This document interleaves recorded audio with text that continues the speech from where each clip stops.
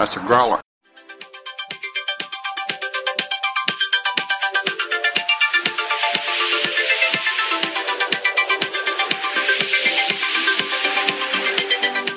Hello, and welcome to Friday on the NeverEnding Minute, where we analyze, scrutinize, and ration supplies for the movie The NeverEnding Story.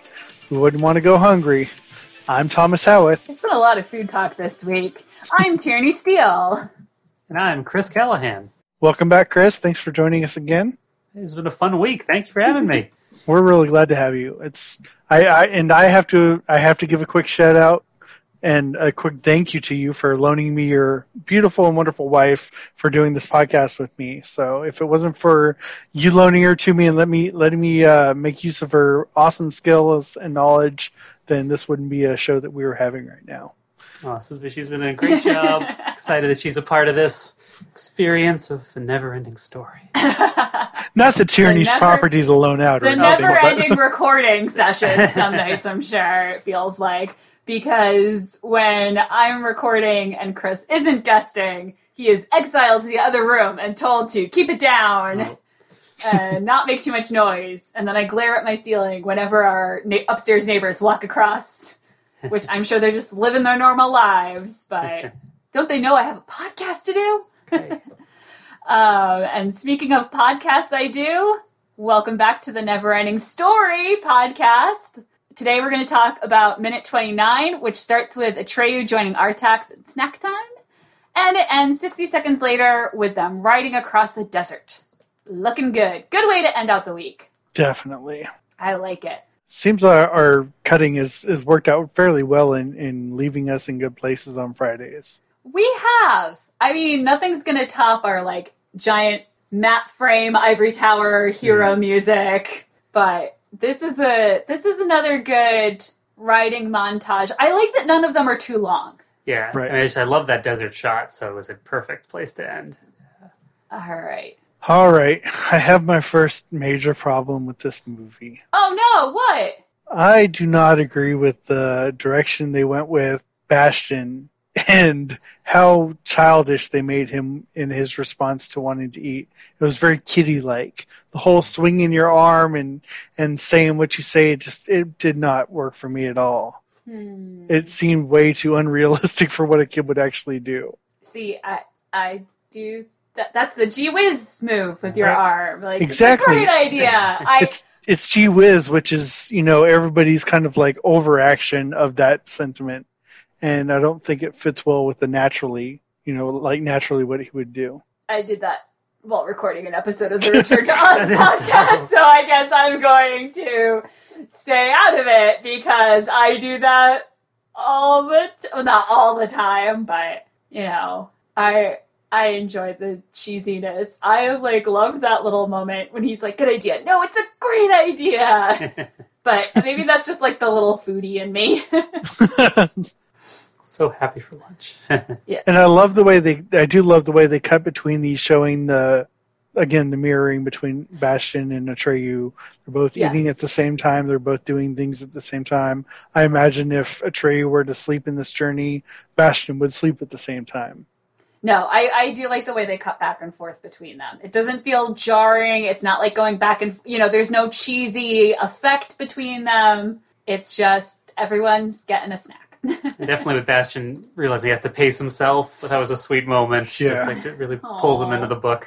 Got to ration supplies. Yep. And that is accurate. In the book, he also has a sandwich and an apple. And he's really trying to figure out, okay, I can have half the sandwich now, half the sandwich later. I need to save the apple because we haven't really thought about it in this movie. But in the book, from the get-go, Bastion is convinced he's never going home.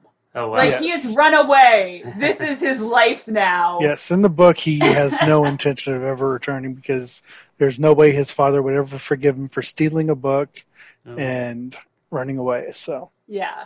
So in the book, it feels a little bit more dire because he's worried about it. And also in the book, they make a big deal of he's the chubby kid. He's me as a little kid. He's the snack time all the time. Oh, wait, I can't do that now. Yeah, this kid is the kid in the book. He has a hard time putting that sandwich away. This kid in the movie he doesn't mind just taking a bite and letting it go.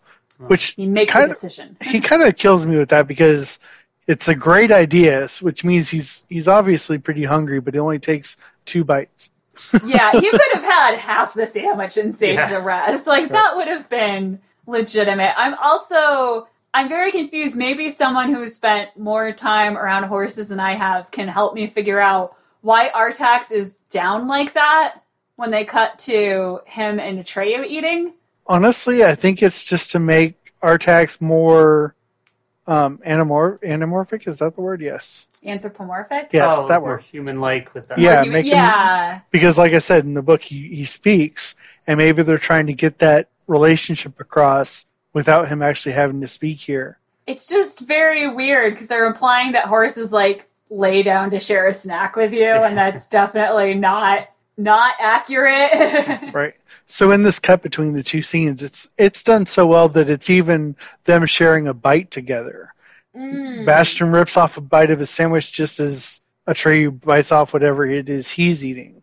Well, speaking of trying to get better looks at Atreyu, he doesn't have beef jerky like the Nighthawk did. Different snacks going on here, but I was trying to get a better look at his outfit.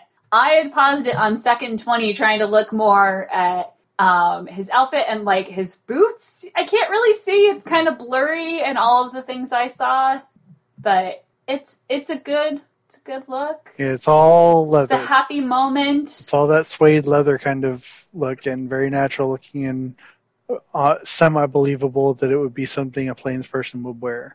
Yep. Now, I do have a big note here that we almost skipped over. Oh. Bastion finally eats. All that work he put into making his food that he never got to eat at breakfast, he finally eats. The poor boy has finally put food in his stomach. We've disagreed on this for a while now, because I am convinced that he ate that off screen after his dad left and said, get to school. Yeah, I think he turned around and ate the toast real quick. But yes, he put a lot of work into it. I do like, though, we saw him, was he getting the peanut butter open or the jelly open or something like that? Like, he made this, we saw the making of this sandwich. Yes. And then an apple. He could grab an apple. Like, what do they call that? Chekhov's gun? Oh, yeah. Chekhov's peanut butter. If you're going to show it in the first scene, you have to bring it up later. Oh, man. Important plot devices. Exactly. I did want to make a quick note just too, since they did more shots of Bastion this minute, just again, commenting how crazy this attic is that he's in. Oh, yes. Yeah, Chris had some thoughts on this attic. Yeah, definitely. It's an interesting mix of like the skeleton, all this stuff. Like, how did this happen? Design of this place. Where did that box come from? I don't remember that box from before. The upside down one next to him? It was there earlier. I'd have to go and look if it's always been there. Because when he drags the mat into the middle of the room, I don't remember it, but I don't think this is the first time we see it. Right. I didn't think of that. I was too amused watching it be like, this is not a school attic. Yeah. It's like, it could be. I have a whole defense of it in an earlier episode of the podcast. I had a thought here, Tierney. The reason Bastion never stands up is because he can no longer feel his legs. There we go. Told ya. He's just rolling around like an invalid now. If he tried to stand up, he'd realize his leg is asleep and go right over. Oh. It happens to the best bookworms. So, okay, speaking of his food, there's no way that sandwich would look that pristine if it were bagged in the same bag as an apple. Also, that backpack has been on multiple tumbling adventures today. Yes. Did he drop it before he went in the dumpster? I forgot how that worked. He had it on in the dumpster? Yeah, he threw it into the dumpster so it wouldn't get wrecked before the guys threw him in. That was possibly on top of it. Yes, and then he threw it as soon as he went into the bookstore. So this when he goes into the school, he drops it before he climbs up to look in the door. Exactly. It's been thrown all over the place, and there's no way that sandwich is coming out looking that perfect after all that. The magic of movies. He pulls it out, and it's not bent up. The bread's still firm and full. Mm-hmm. Looks pretty good, actually. I'm kind of hungry right now. Unless maybe the bread's slightly stale. That's why it's retaining its shape better. In which case, it wouldn't be as good. Now, what do you think you kind of mentioned this before, but what do you think he's actually feeding Artax there? They look like white discs of some sort. I didn't make a note of that. Oops. Yeah, let's take a look. Hang on. And is it the same thing that he's eating? No, he's got two different hands. He's got his food is in his left hand and he's feeding with his right hand. Okay. But they look like little discs. Maybe it's the drugs the racing snail was grabbing. It looks too small for a horse regardless, but sort of hard. Sorry. I meant to pause it, but it buffered instead. Yeah, he's sharing it with the horse. Yeah. They could look kind of like sugar lumps. I don't know if Fantasia horses want those. Anyway, this is good audio here. I'm sorry. I'm also distracted looking at his bite, which he takes out of the dead center of the top of the sandwich. Who does that? That's not how you eat a sandwich. No, you eat the round parts off first, and then you go for the center. Or you go left to right. Or it's already cut in the middle, so that's a whole other thing. Yeah. In the book, it's already cut in the middle, so he has two halves that he can ration out. But yeah, in this one, okay, fine, it's not cut. Look, he was struggling enough to make the sandwich. I guess cutting it in half was beyond his skill level in the kitchen. Perhaps his dad doesn't trust him with a knife sharper than a butter knife because he sees the way that he works with a butter knife. So that's fine, but then you don't take the bite out of the middle. I don't know. Maybe they decided it was more cinematic. Bastion did not have OCD, apparently. No, apparently not. Oh, definitely not. So, are we to the Majestic Mountains? Not quite. I wanted to comment on the set one more time as we see the horse and a tree sitting here. Aww. It's definitely a set. I just like the details that they put in with the flowers everywhere and well spaced out. Nothing looks like it's unnatural, I guess would be the best way to say it. Yeah. It's all spaced out really nicely and looks really great. It's a really good job, set dressing. All right, so moving on, I suppose. We have another riding montage. But again, like I said, it feels like we're saying this a lot, but none of them are very long. Yeah, it's just a good quick cut. Okay, yeah. Here's it's moving forward. Here's the next ride. So, sorry, I just saw something that I should probably say before we get too far. Yep. He does only take 2 bites of his sandwich, and you were talking about stale bread. He doesn't put the sandwich away. He just sets it down. That's right. He just drops it on top. On top of what? If it's that nasty blanket that he's putting it on, that's kind of disgusting. I think you are hungry. You're very, very stirred up about this. Yes. Aww. So as we see Bastion riding here, I made a note that Artax is not a very big horse. You mean Atreyu? Yes. You've been mirroring them so well. They've just become one character in your mind. As Atreyu is riding along here, Artax is not a very big horse. Well, he's... Because when you get a close-up, I'll tell you when I see it, but... I mean, he's a normal-sized horse. At 56, okay, you get a good picture of Noah Hathaway on top of the horse. Yeah. Noah's a child. He's a 9-year-old child or 12-year-old child. True. That's a small horse. Shot 55 is a good... Yeah, I didn't think of that. Because I was like, no, it's a normal-sized horse. What are you talking about? But you're right, Atreyu's supposed to be a kid. Yeah. Which is that, yeah. Oh, sorry, I just want to be a kid and go back to summer camp and ride horses. I don't want to go to work. Oh, it's the weekend. It's okay. That's right. I have 2 days of freedom. The look on Noah's face here, he looks kind of scared. Yeah, it's like, whoa. Well, maybe this is after he had the fall. Yeah, this may be, and that may be a gait he's not comfortable with either on the horse. That's true, because he is kind of yeah, that's an awkward, like, it's not quite a trot. Maybe because it's on the sand? Yeah, I wonder if it's because the sand is moving under the horse. That could be it, yes. So it's kind of screwing them up. I love riding across the desert because I'm obsessed with the movie Lawrence of Arabia. And so I just want someone to jump out and like start yelling, "Orange, orange" at him. Like in that film. Blow out a match. Hey! Oh, you remember things from movies I make you watch. Yes. Good job.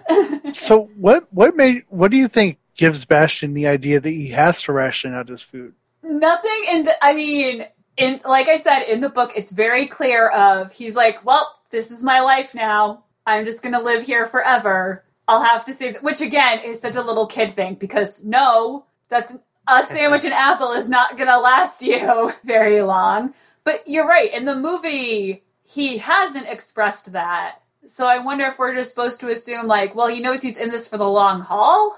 Or maybe it's just the So size of what's the to book and say? how far he's gotten so Yeah. far. Yeah, like he knows he's got a lot more to go, and he's not going home until he finishes it. So he should save some for later. Cool. I guess? That's weird. He is so sucked into the being part of the journey and just wants to sort of go pace himself along with Atreyu. So, Chris, I know we talked a little bit about how you got introduced to this and watching it recently. Do you have any other thoughts you want to add to your never-ending journey here? Well, I just, it's interesting thinking back to the movie, and I said it's the weirdest thing is watching this. I still, every so often, I keep thinking about the sequel that just pops into my head, which is, I know, not as iconic as this one, but yeah, it just was fun to see again. It does hold up well with the effects that they did at the time. It was fun to learn more about it, and definitely.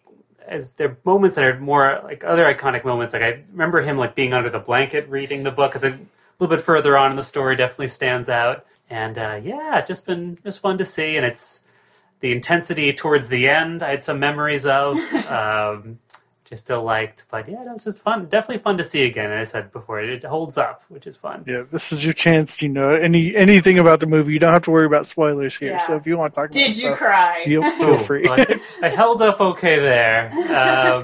Everyone knows what scene we're talking about when I ask. When we get into that point, yeah, that's definitely one which I remember.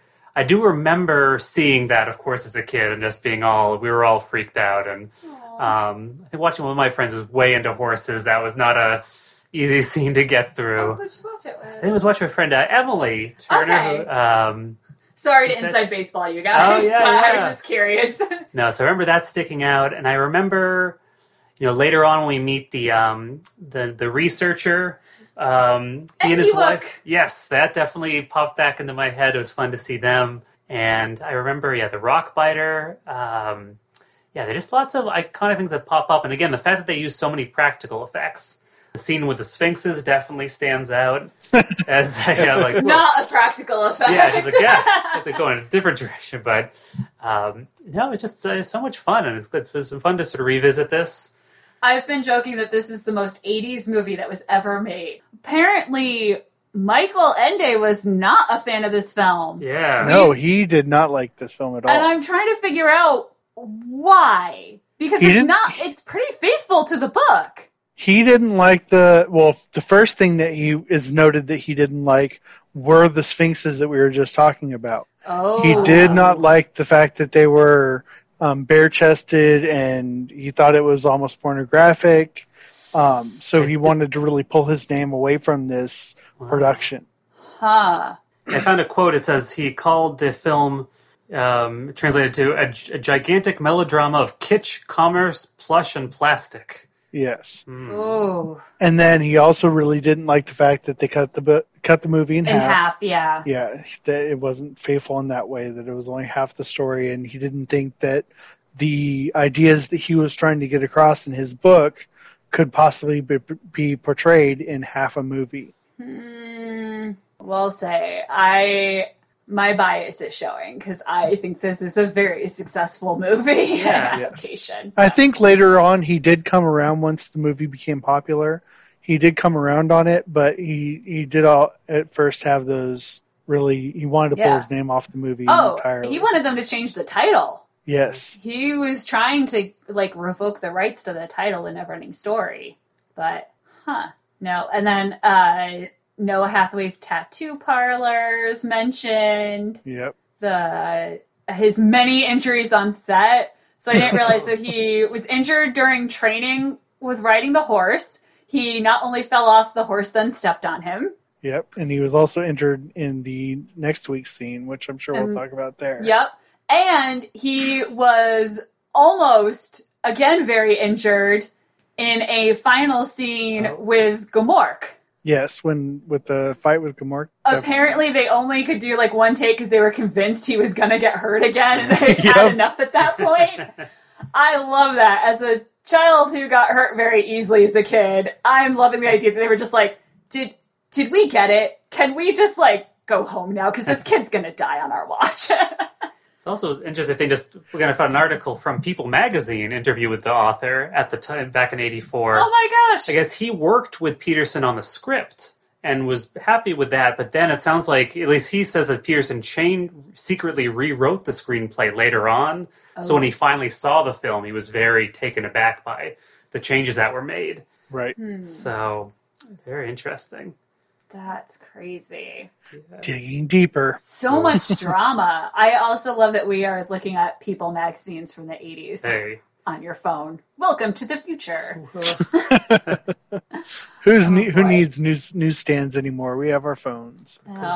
No. So when it cuts to the next writing montage, is it possible, because the way it cuts very quickly and the theme song begins, is that almost a jump scare to anyone other than me? Because it's not scary, but it kind of is it's very, whoa, okay. Yeah, it is kind of odd that they didn't even let Bastian settle in all the way to a reading position before they got on with him reading, technically. I mean, yes, he's reading, but he's just flipped that page.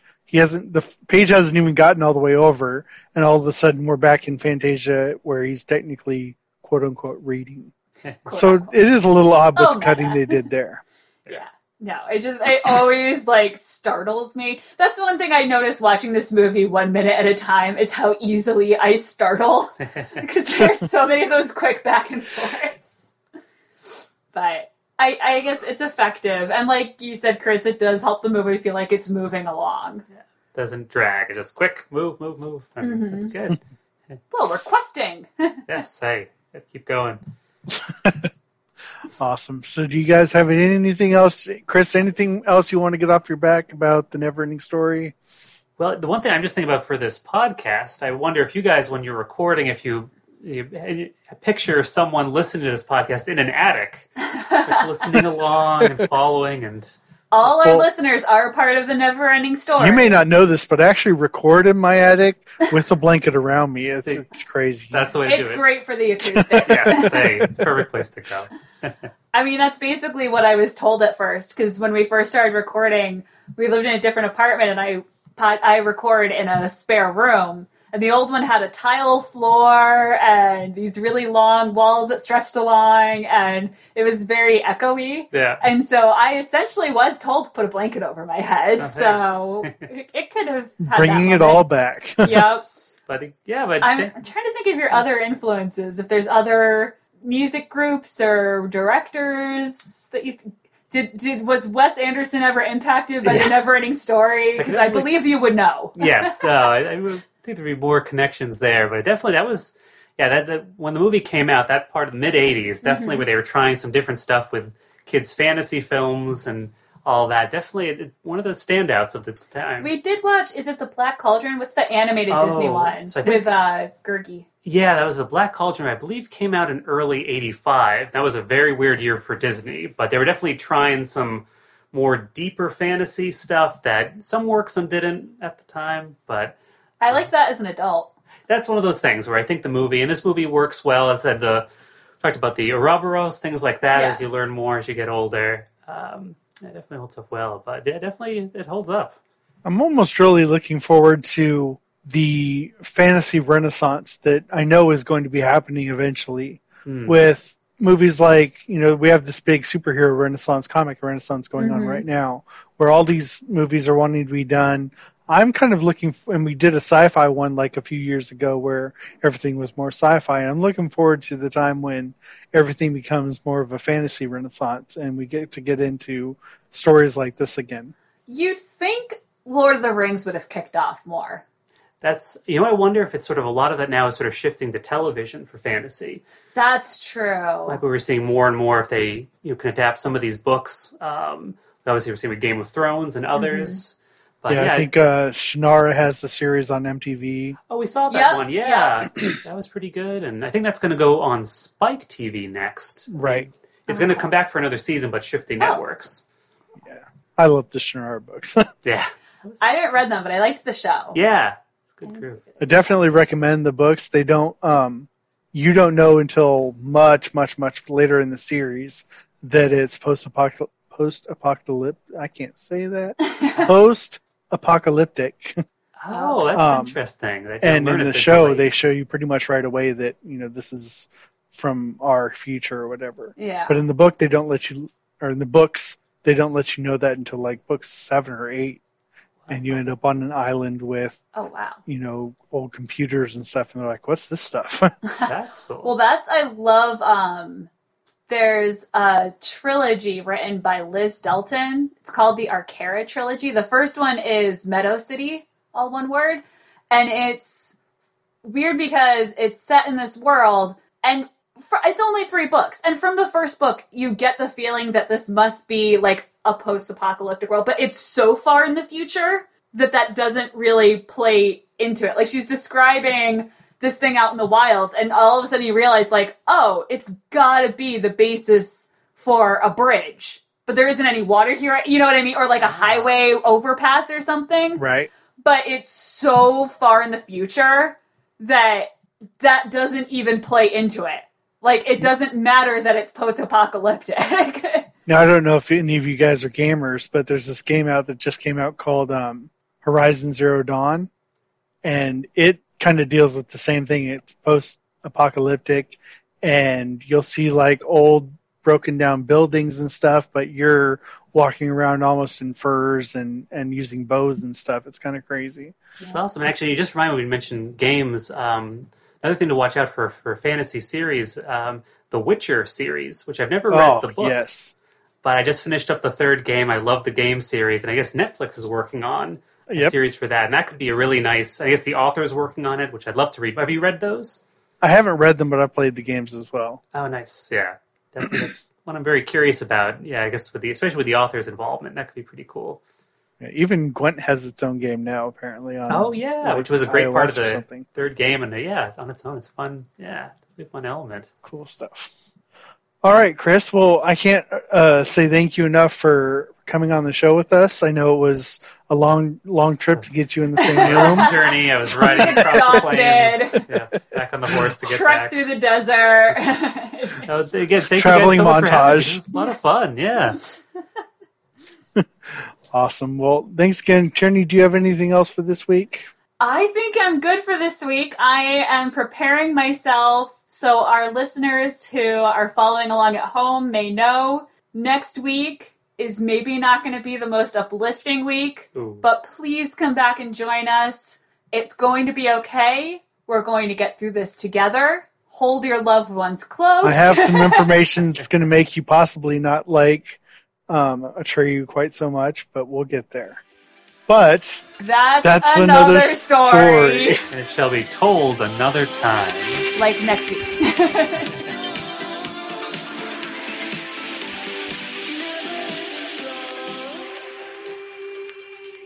Wow, something is really different on the growler. I'm keeping your bones.